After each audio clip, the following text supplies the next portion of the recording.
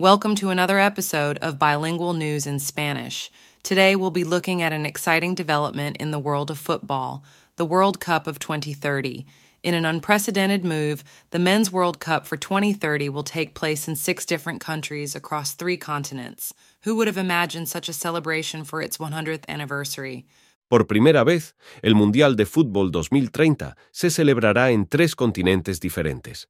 FIFA ha acordado que los Juegos se llevarán a cabo en 6 países: España, Portugal, Marruecos, Argentina, Paraguay y Uruguay. Este último es especialmente significativo, ya que fue aquí, en la ciudad de Montevideo, donde se celebró el primer Mundial de la historia en 1930. To kick off the tournament, each of the 3 South American host countries will get to host one match. But what's truly unique about this World Cup is its expansion to include Africa. Además de las naciones europeas y sudamericanas, Marruecos será coanfitrión, ubicándose en el norte de África. Con todas estas naciones como anfitrionas, serán automáticamente admitidas en el torneo, que contará con 48 equipos. Nunca antes se había celebrado un mundial en más de un continente. The president of CONMEBOL, the South American Football Confederation, also added his thoughts to the announcement.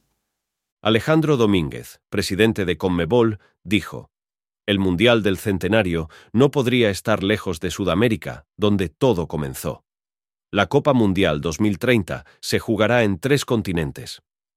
FIFA, while celebrating this historic World Cup celebration, is also opening up the bidding for the World Cup tournament in 2034, with a few possible participants showing interest.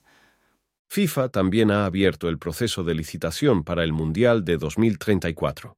Solo las federaciones miembros de Asia y Oceanía pueden postular para los derechos de anfitrión. Arabia Saudita ha mostrado interés inmediato, así como Australia, que coorganizó con éxito la Copa del Mundo Femenina este año junto a Nueva Zelanda. However, Football Supporters Europe, the official fan group recognized by UEFA, isn't too pleased with the extensive traveling involved in this unique World Cup plan. El grupo de hinchas de fútbol de Europa no está contento con la cantidad de viajes que el formato traerá.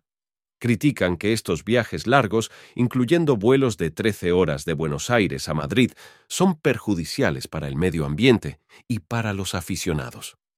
This unique announcement, however, is a big win for one of the host countries, Morocco. Este anuncio es una gran victoria para Marruecos, que ha invertido fuertemente en infraestructura y fue elegido la semana pasada para organizar la Copa Africana de Naciones 2025.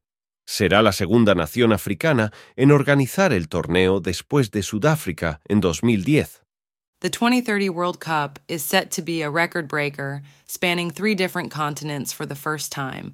Stakes are high, preparations are underway, and the world of football eagerly awaits what promises to be an unforgettable celebration. That's it for today. You can find the full transcript of all the episodes at bilingualnews.net.